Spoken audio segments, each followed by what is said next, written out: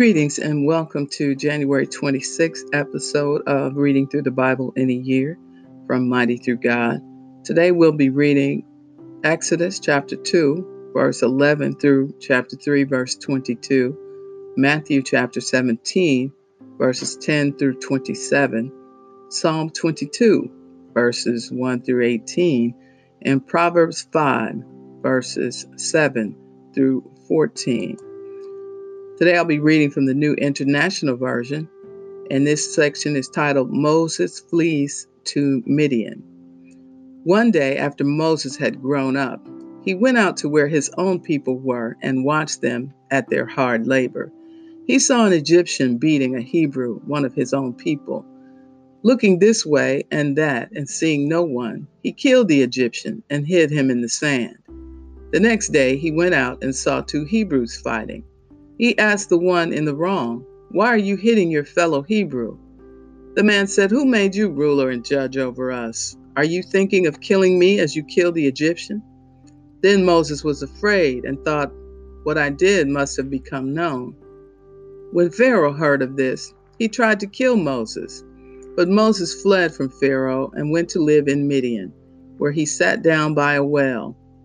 Now a priest of Midian had 7 daughters, and they came to draw water and fill the troughs to water their father's flock. Some shepherds came along and drove them away, but Moses got up and came to their rescue and watered their flock. When the girls returned to Reuel, their father, he asked them, "Why have you returned so early today?" They answered, "An Egyptian rescued us from the shepherds. He even drew water for us and watered the flock." "And where is he?" Reuel asked his daughters. "Why did you leave him? Invite him to have something to eat." Moses agreed to stay with the man, who gave his daughter Zipporah to Moses in marriage. Zipporah gave birth to a son, and Moses named him Gershom, saying, "I have become a foreigner in a foreign land." During that long period, the king of Egypt died. The Israelites groaned in their slavery and cried out, and their cry for help because of their slavery went up to God. God heard their groaning and remembered his covenant with Abraham and Isaac and with Jacob. So God looked on the Israelites and was concerned about them. Chapter 3. Now Moses was tending the flock of Jethro, his father-in-law, the priest of Midian. And he led the flock to the far side of the wilderness and came to Horeb, the mountain of God. There the angel of the Lord appeared to him in flames of fire from within a bush. Moses saw that though the bush was on fire, it did not burn up. So Moses thought, "I will go over and see this strange sight, why the bush does not burn up." When the Lord saw that he had gone over to look, God called to him from within the bush, "Moses, Moses." And Moses said, "Here I am." "Do not come any closer," God said. "Take off your sandals, for the place where you are standing is holy ground." Then he said, "I am the God of your father, the God of Abraham, the God of Isaac, and the God of Jacob." At this, Moses hid his face because he was afraid to look at God. The Lord said, "I have indeed seen the misery of my people in Egypt. I have heard them crying out because of their slave drivers, and I am concerned about their suffering. So I have come down to rescue them from the hand of the Egyptians and to bring them up out of that land into a good and spacious land, a land flowing with milk and honey, the home of the Canaanites, Hittites, Amorites, Perizzites, Hivites, and Jebusites. And now the cry of the Israelites has reached me, and I have seen the way the Egyptians are oppressing them. So now go. I am sending you to Pharaoh to bring my people, the Israelites, out of Egypt." But Moses said to God, "Who am I that I should go to Pharaoh and bring the Israelites out of Egypt?" And God said, "I will be with you, and this will be the sign to you that it is I who have sent you. When you have brought the people out of Egypt, you will worship God on this mountain." Moses said to God, "Suppose I go to the Israelites and say to them, 'The God of your fathers has sent me to you,' and they ask me, 'What is his name?' Then what shall I tell them?" God said to Moses, "I am who I am. This is what you are to say to the Israelites: 'I am has sent me to you. God also said to Moses, say to the Israelites, the Lord, the God of your fathers, the God of Abraham, the God of Isaac, and the God of Jacob, has sent me to you. This is my name forever, the name you shall call me from generation to generation. Go, assemble the elders of Israel, and say to them, the Lord, the God of your fathers, the God of Abraham, Isaac, and Jacob, appeared to me and said, I have watched over you and have seen what has been done to you in Egypt, and I have promised to bring you up out of your misery in Egypt into the land of the Canaanites, Hivites, Amorites, Perizzites, Hivites, and Jebusites, a land flowing with milk and honey. The elders of Israel will listen to you. Then you and the elders are to go to the king of Egypt and say to him, the Lord, the God of the Hebrews, has met with us. Let us take a 3-day journey into the wilderness to offer sacrifices to the Lord our God. But I know that the king of Egypt will not let you go unless a mighty hand compels him.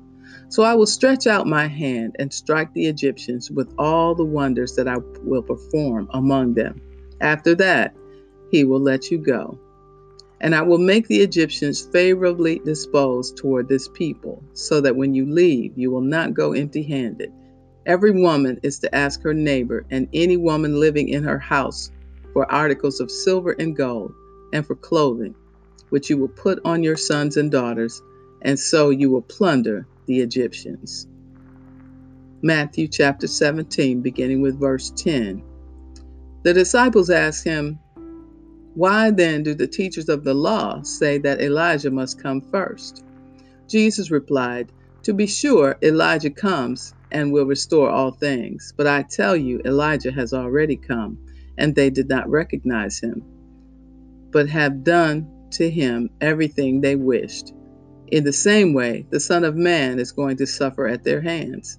Then the disciples understood that he was talking to them about John the Baptist. When they came to the crowd, a man approached Jesus and knelt before him. Lord, have mercy on my son. He has seizures and is suffering greatly. He often falls into the fire or into the water. I brought him to your disciples, but they could not heal him. You unbelieving and perverse generation, Jesus replied, how long shall I stay with you? How long shall I put up with you? Bring the boy here to me. Jesus rebuked the demon, and it came out of the boy, and he was healed at that moment. Then the disciples came to Jesus in private and asked, why couldn't we drive it out? He replied, because you have so little faith. Truly, I tell you, if you have faith as small as a mustard seed, you can say to this mountain, move from here to there, and it will move. Nothing will be impossible for you. When they came together in Galilee, he said to them, the Son of Man is going to be delivered into the hands of men.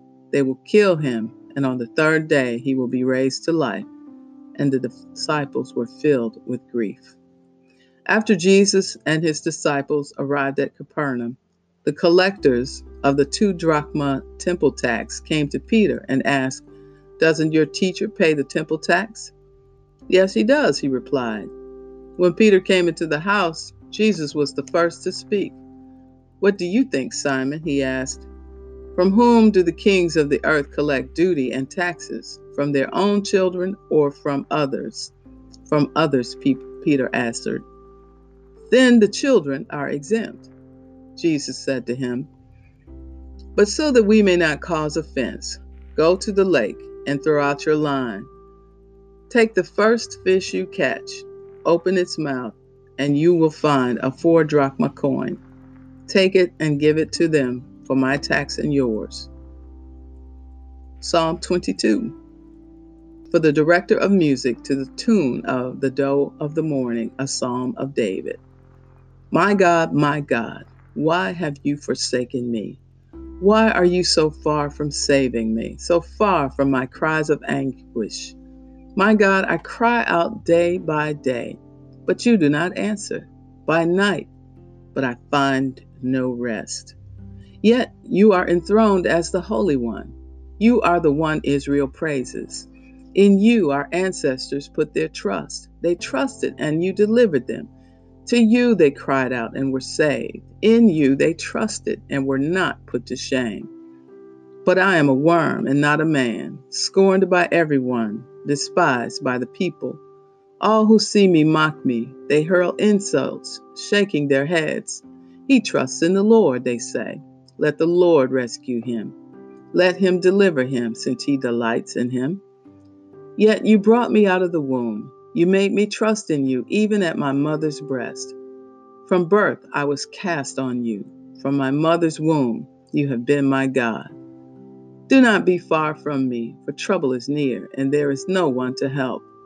Many bulls surround me, strong bulls of Bashan encircle me, roaring lions that tear their prey open their mouths wide against me. I am poured out like water, and all my bones are out of joint. My heart has turned to wax, it has melted within me.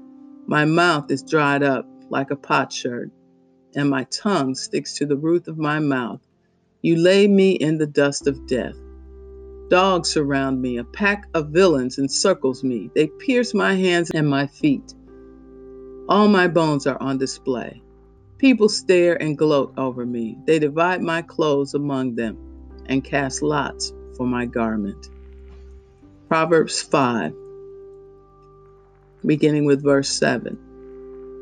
Now then, my sons, listen to me. Do not turn aside from what I say. Keep to a path far from her. Do not go near the door of her house, lest you lose your honor to others and your dignity to one who is cruel. Lest strangers feast on your wealth and your toil enrich the house of another. At the end of your life, you will groan when your flesh and body are spent. You will say, how I hated discipline, how my heart spurned correction. I would not obey my teachers or turn my ear to my instructors, and I was soon in serious trouble in the assembly of God's people. And so concludes the reading of January 26th. Be blessed.